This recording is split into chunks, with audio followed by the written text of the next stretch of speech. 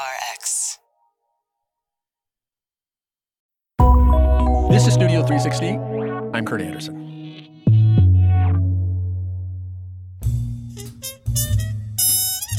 I came across this letter in a collection with the signature of one of my favorites, the writer and wit Dorothy Parker. And the letter is so her. 83 Norma Place, Hollywood, California. Dear Joshua, Alan told me to write and apologize. I'm doing that now while he dresses for turkey dinner with the boys across the road. I have a hangover that is a real museum piece. I'm sure that I must have said something terrible. To save me this kind of exertion in the future, I'm thinking of having little letters run off saying, "Can you ever forgive me, Dorothy?" Except that Dorothy Parker didn't actually write or sign that letter. Lee Israel did. Her book, called Can You Ever Forgive Me, tells the story of her years as a literary con artist, forging letters by all sorts of famous writers and then selling them. The memoir was just adapted into a terrific new film, also called Can You Ever Forgive Me? It stars Melissa McCarthy as Israel. I thought this one line here was particularly clever, don't you think? It's wonderful. I love his writing. And Dorothy Parker as well. Caustic wit, you know? Caustic wit is my religion. With the film now in theaters, I wanted to revisit my conversation with the real Lee Israel. She died in 2014, but I talked to her when her memoir came out in 2008. So that isn't by Dorothy Parker at all. Well, there's one line, the best line. Can you guess which it is? That's really Dorothy. I have a hangover that is a real museum piece. So the title of your book is from this purported letter by Dorothy Parker, but it's a Lee Israel line. Yes, I imagine Dorothy apologizing in her waif-like way for some misdeed, and I sat down and I wrote. It's in the spirit of kind of jeu d'esprit. So how did you get the idea for this racket of forging famous people's letters and selling them to dealers? Well, it was incremental, as most things are in life. I was in the library where I spent most of my time foraging, and they gave me a group of letters, and I thought perhaps even one or two of those could pay for my kiddie's tests, and I shooed it. I took it, I walked out of the library, and I sold it. And I was told by the woman who bought my letters that, which I didn't know anything about the business, but she would pay more for better content. So I went home and I typed up some better content. And then when you started forging after that instead of stealing, what was the first thing you forged? Actually, I don't remember where I started. I have a feeling. Let me think. I know it wasn't Dorothy. I think the first things I forged were Noel Coward letters. And you bought not just one, but a whole series of antique typewriters on which to do this work. Well, finally, if I had Noel type on one typewriter and Dorothy on another and Edna Ferber on yet another. And finally I had about 6 or 7 of them in a locker I rented on Amsterdam Avenue. It looked like a very classy pawn shop. That is pawn shop, not a porn shop.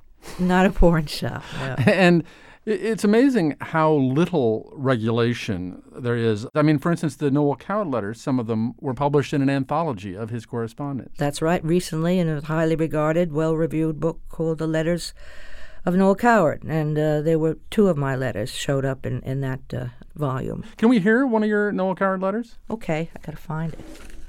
All right, this Dear Kevin, Sunday, and the letterhead is Les Avants sur Montrose. Pardon my French.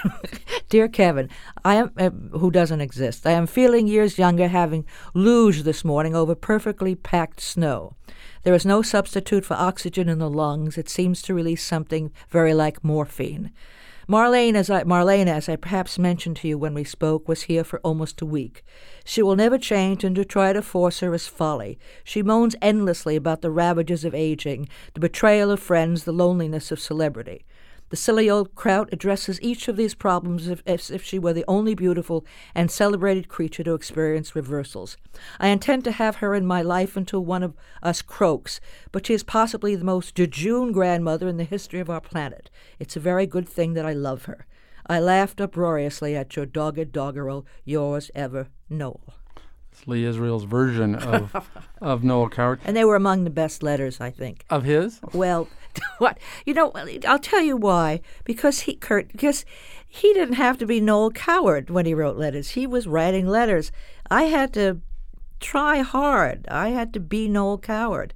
And so they were cavorted, they camped, they jumped high, jetted around. I mean, he didn't write letters like that. I was doing it to please dealers and to do an imitation of this terrific man who didn't have to try to be Noel Coward. How did you have to try to get into character? How much did you immerse yourself in their work? Did you put on a hat like they wore or poured yourself a drink? What did you do? I never poured myself a drink because, who was it who said, John Cheever? That old womanizing alcoholic said, even a sip of sherry shows in his prose. So I never drink when I write. I immerse myself in that wonderful thing that happens to creative people, a kind of trance. The creative trance. It's as good as it gets. Right. We'll have more of my interview with Lee Israel in just a minute. But first, I wanted to take this opportunity to remind you to follow us on Twitter and Instagram at Studio 360 Show. And now, back to the podcast. Now, let's rewind. Before you ever got into this, you were a successful biographer. When I was in my early 30s, I wrote a book about Dorothy Kilgallen. I wrote a book about Tallulah Bankhead. I did finally a book that wasn't so good about Estee Lauder. After the Lauder book, my lights dimmed a bit, and they stopped taking me to lunch. And you were on welfare, and it was really rough. It was terrible. It wasn't just that you were no longer a bestseller. What is rough? I mean, I wasn't eating roots in Niger, but yeah. In terms of my life, it was bad. It was I was alone. She was alone. And you had a sick cat as well. I had a sick cat. cat. To add to the romance of the whole thing. And how much did you get for those first letters? I think they're $40 a piece, something like that. So it wasn't a lot of money per letter. I mean, $40. $40 allowed me to take my cat to the vet and find out maybe what was wrong with her. It was enough to keep me, as I say, finally in lunch and cigarettes and rent. It was not a lot of money. In terms of the letters you forged, apart from the marketability of a given author or figure, how did you choose who you wanted to do? I've been thinking about that. I know that I had certain criteria which had to be met. The signature mostly had to be doable, easy. So Edna, for instance, Edna Ferber or Edna or Ferb, she signed her letters with a period. Very simple writing, no loops, no swirls, no jumps. Same thing, Knowles was, a little harder. Dorothy Parker had an easy signature. They had to present a challenge to me. They had to have literary, epistolary styles that I thought I could duplicate and have fun doing. And I guess those are the criteria. Well, the have fun is interesting to me because they are also nearly all sort of soigné, naughty people of a certain period. And a certain habits with alcohol and of a certain age, which meant that if I shook a little in the signature, it wouldn't tell so much. Uh-huh. But they would all, one would want to go to the cocktail party with most of these people. All of them, except maybe Edna Ferber. I was going to say. How many letters did you write in all? I think about 400. Really? Yeah, you can see that. You can see as we sit. There's a loose leaf with copies of everything. So basically 2 or 3 a week for the 3 years, something like that. I guess I didn't. You do the math. I did them whenever I needed to do them. There was one dealer in New Hampshire who would call and say, "Do you have something Greta Garbo, or have you something which George Cukor has mentioned?" Now I always satisfied his demands. Now what did he think? I mean, really? And what would you say? Yeah, maybe I do. I have a feeling they may be in the country. Like I had a country home. I'll check. And I always I wasn't not even smart enough to say, "Oh no, I couldn't." I always it was $80, $90, $100, and it was the Noel Coward letters that finally done me in. Yeah. Because I overdid, and because one of his friends who was in the market to buy Noel Coward letters was shown some of mine and knew full well that Noel, having lived at a time when homosexuality was a jailing offense, never would have put so many campy, funny allusions in his letters. And the stuff that's homoerotic, etc., I got from his diaries, but Noel would have been much too careful to disclose as I did. What happened finally is that once the man, the friend of Noel's, discerned that there was something rotten in Denmark, he told the dealer who told other dealers, and finally the well was toxic and I could no longer sell. And then as soon as the federal agents showed themselves, they didn't arrest you immediately. You went off thinking you were going to get rid of the typewriters, destroy the evidence? Got rid of everything I could get my hands on. I scissored everything. I took the typewriters from the locker one by one, and they were very heavy. You know, we're talking 1940s, 1950s. And I placed them up and down various trash receptacles on Amsterdam Avenue. So you were finally nabbed, prosecuted, went to trial. You got off pretty easy. I did. Well, I got 6 months house arrest, which is not so easy if you saw my apartment at the time. Not only did you not go to jail, you have this lovely book that's come out that is getting good reviews and kind of kind attention. Nobody that I've seen seems to be saying, how dare this thief and forger get away with this. I know, and I'm relieved, but I have a knowledge that what I did was wrong. But I don't feel that in the pit of my stomach. The bloggers are not being so kind. That's what bloggers do. I know one of them called me a twit, and I hope he spelled it right. Somebody else called me an intellectual terrorist. I mean, so that happens. But mostly the community of writers, and no, not so much scholars, of writers and peers are liking it and are being very kind to me and non-judgmental. I know what I did was wrong. Honest, Your Honor. Lee Israel, I want to thank you very much for coming in. Thank you.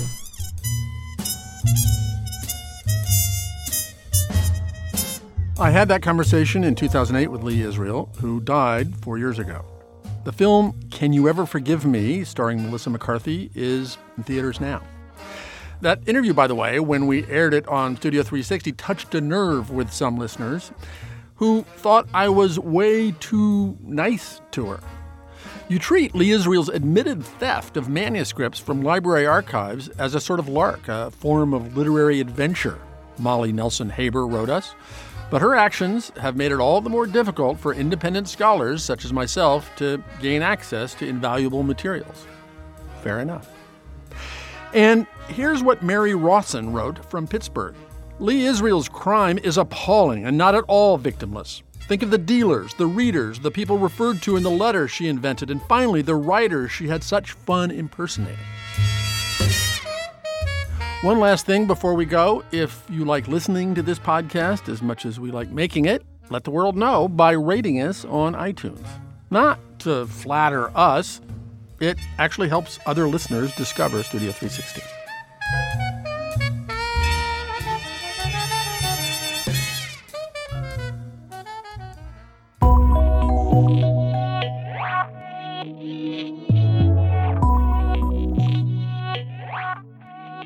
Thanks for listening, and you can subscribe to Studio 360 at iTunes or Overcast or Stitcher or wherever you get your podcasts.